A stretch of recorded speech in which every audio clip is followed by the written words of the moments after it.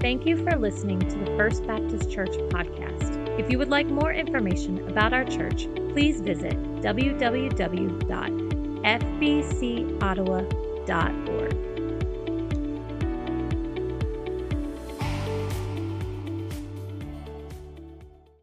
Speaking of light in the heavens, heavenly light. Can you imagine the light on that mountain with Peter, James, and John? Now, Peter, James, and John, David, they had to put their phones away. They had to go away to a place that was away from where everything was. In fact, they were taken by Jesus up on a high mountain, much like Moses was up on a high mountain. They were taken to a place where they were going to be given, a lesson in light seeing. They were going to be given a lesson in seeing the light that was most important. You might even dare say they were going to be taken up on the mountain to see the light that never moves, it never changes, the North Star. They were going to go up on a mountain and Jesus was going to be revealed more fully to them. Fully in His glory, full of light. He was transfigured before them. I wonder if they needed sunglasses. Up on that mountain with Peter, James, and John, Jesus appears in dazzling white and He's speaking with Moses and Elijah. He couldn't have been speaking with two greater figures than Moses and Elijah. Moses, the liberator, the one who goes to Pharaoh and says, "Let my people go." Moses, the one who led the children of Israel across the Red Sea, holding his staff up, the waters parting. Moses, who was at the burning bush, hearing the name of God, "I am who I am." Moses, who was on the mountain receiving the 10 Commandments. Moses, at least by tradition, attributed the first 5 books of the Bible, the Pentateuch, the Torah, the books of Moses. Like Moses is on the mountain speaking with Jesus. And then Elijah, the prophet of the prophets, Elijah of Mount Carmel, Elijah who calls down fire from heaven over against the prophets of Baal. Elijah considered to be kind of the head of the anointing of the prophets in many ways. Thus says the Lord. Jesus is speaking with Moses and Elijah. And yet, it's as if they were the little stars of the Big Dipper. Perhaps it's Moses, Elijah, and the disciples, and they're always on the Mount of Transfiguration. They're just pointing one place. They're pointing to the North Star. That's Jesus. That's Jesus. Because that's the voice from heaven after all, isn't it? There on the mountain, like in Peter, James, and John's mind, they were transfixed as Jesus was transfigured. They were transfixed as Jesus is speaking with Moses and Elijah. How is that even possible? And yet, as they crouched down in astonishing fear, amazing awe, they are left with just Jesus alone who says, "Do not be afraid." They're seeing that which is not going to change, the revelation of divine love. They're seeing the full glory of God revealed. They're seeing light on the mountain. They're seeing the North Star of our lives. Jesus, the one who is the greater than Moses, the prophet of prophets, and the one who gives his life for us. We're fascinated. I'm fascinated with the story, and we're fascinated with stories of spiritual renewal and breakthrough. We all want and desire light on the mountain, don't we? Peter was so overwhelmed with light on the mountain that he wanted to stay. Let's build some tents, some booths, some little places to hang out. This is awesome. What a revival we're having. Peter didn't want to go anywhere. We need those moments. God is gracious in those moments. I still wonder, however, if it's Is it that the moments, the burning bush, if you will, is always available and we just don't often take time to see it? Or is it there are times when God just breaks through in unique ways? Or is it both? I mentioned last week, there's a revival, a renewal, an event. There's something going on at Asbury University. I graduated from Asbury Theological Seminary across the street. Estes Chapel, in which I've spent much time as a student at Asbury Theological Seminary, is an overflow for what's happening on the campus of Asbury University. Student-led. Some big-time worship leaders apparently have called and wanted to help with worship. They're still going. It's 10 days later. They went to chapel on Wednesday, February the 8th, and they didn't leave, and they haven't left. Now they're having to take turns getting in. There's people outside and all kinds of things going on. And we are rightfully fascinated, curious, perhaps awed. We want, surely all of us in some way, we long for God breakthroughs in our lives. We long for the presence of God in our lives. We want to see, we want to have our eyes transfixed upon the transfigured one in ways that change us forever.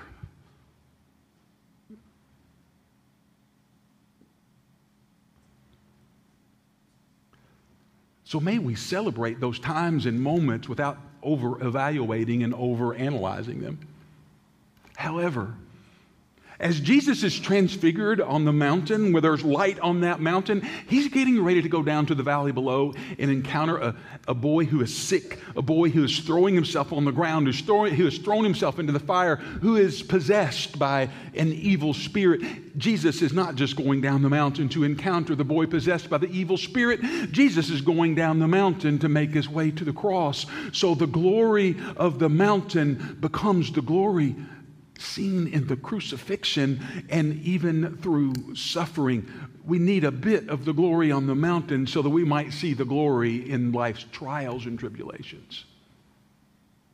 And not only that, we need the glory on the mountain. You see, they play into one another. The glory on the mountain is going to lead us to the suffering in the valley below in our lives and in the life of the world.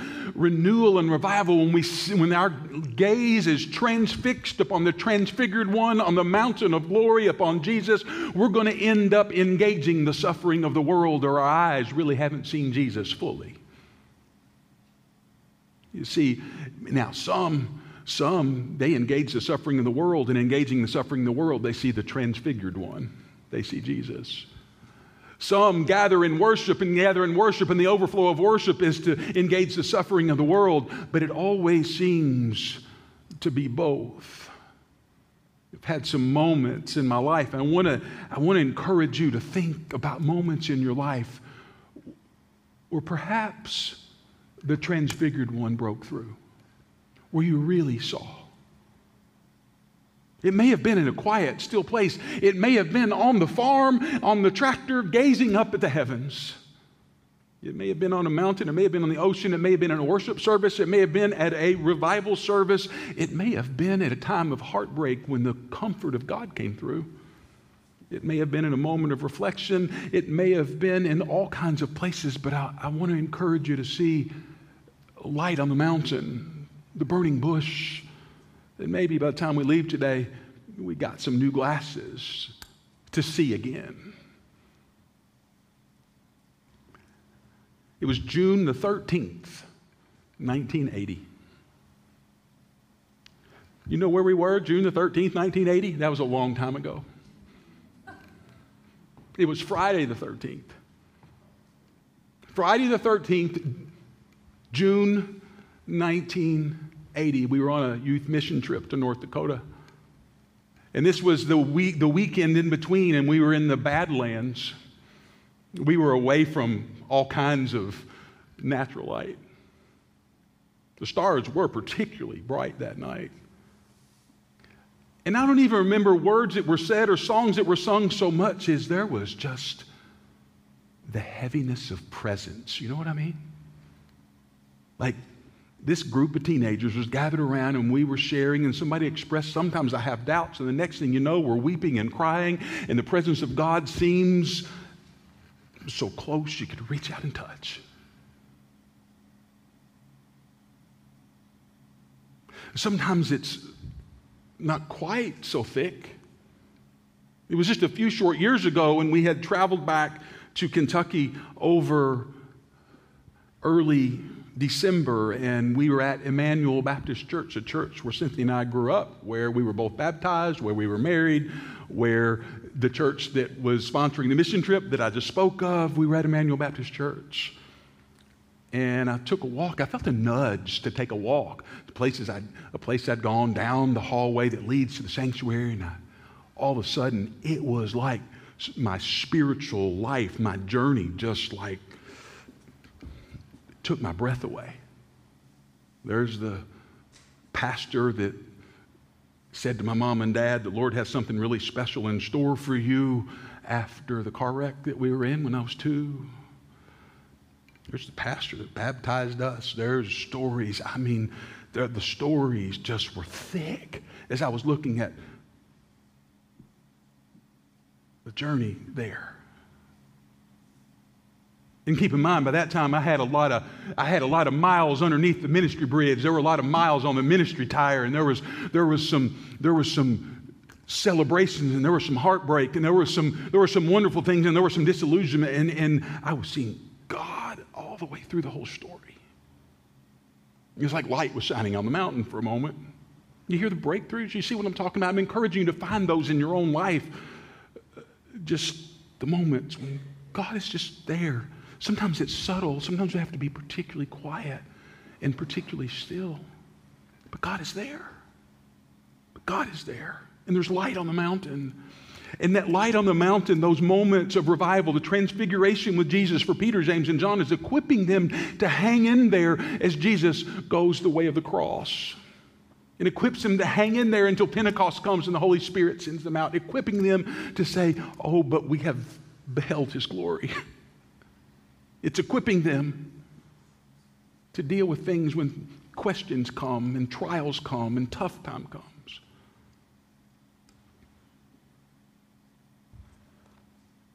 Oh, there's been moments.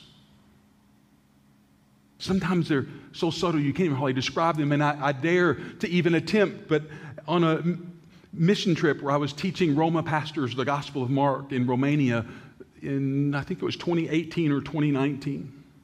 It was similar to that moment in Emmanuel Baptist Church. And if you know anything about traveling overseas, you kind of have jet lag and time is different and you don't know when to sleep and when to be awake. And it was early in the week and I couldn't sleep. And I'm just laying there. I'm laying there and I put on my headphones and I start listening to music.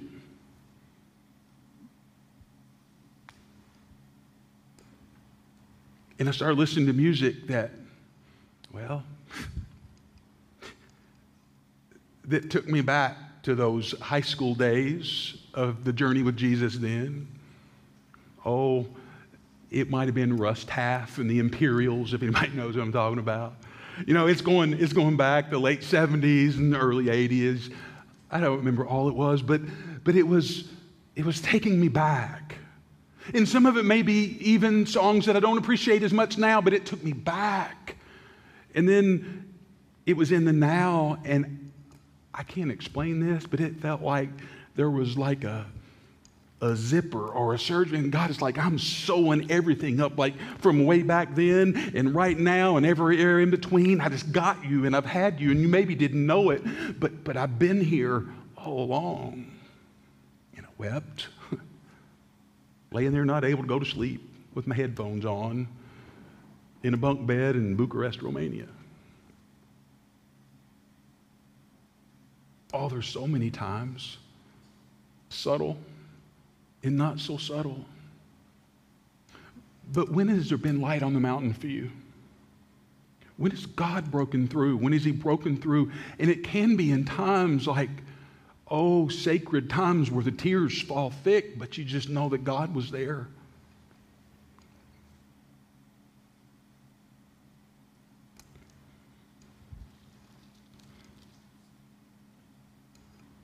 In December, when Cindy and I walked in and Harma passed, the peace of God was there.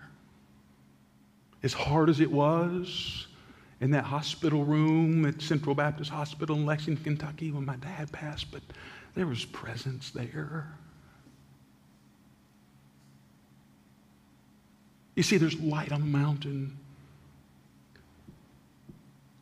But the point this morning is that the light on the mountain is certainly for us to behold the glory of God, the glory of Jesus. Jesus, the one and only. Jesus, the one about whom the voice from heaven, God the Father, says, "This is my Son whom I love. Listen to him." And where's Jesus going? He's going to engage and endure suffering. He's going the way of the cross. He's going to redeem the world of sin and shame. He's on his way to stare suffering and Satan right in the face and take it on. You see, Jesus isn't going from the Mount of Transfiguration and to be ushered up into eternal bliss apart from engaging the suffering of the world, and neither are we. See, the light is going to shine in and through it all. It's going to prepare us. Father Richard Rohr, head of the Center for Action and Contemplation, the author of probably 60 books and tremendous thinker of the apophatic way. That's the mystical, contemplative way, by the way. Richard Rohr says there's two main pathways by which we know God better. Pathways of great love and great suffering or great pain.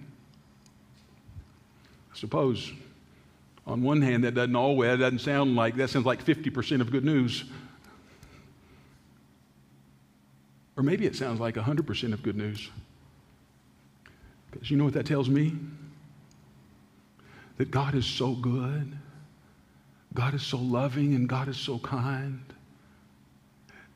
that every part of our lives can be an open door to experience God's presence, to experiencing light on the mountain.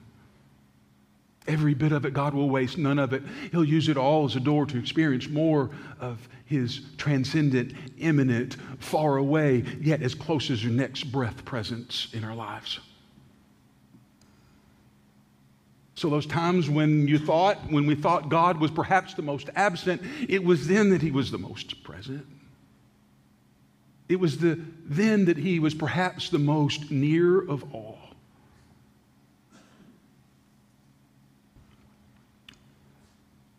So as we stand today, February the 19th, 2023, on the last Sunday of Epiphany, on Transfiguration Sunday, the light shines on the mountain because the road to suffering is coming. And here is what these weeks of Lent and focusing upon the way of the cross, it is preparing us to see that not in spite of the cross, but in the cross, in surrendering to death even on a cross, the glory of God is most beautifully and fully revealed. That in the great love and the great suffering that we see in Jesus there, light shines on Mount Calvary. Let's pray.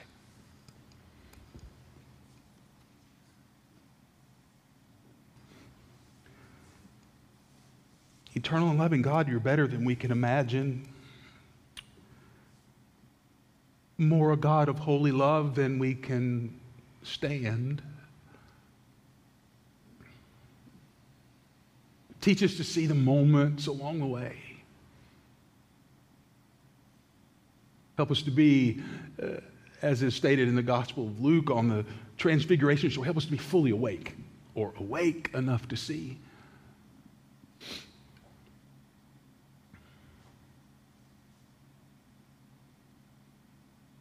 So God, thank you for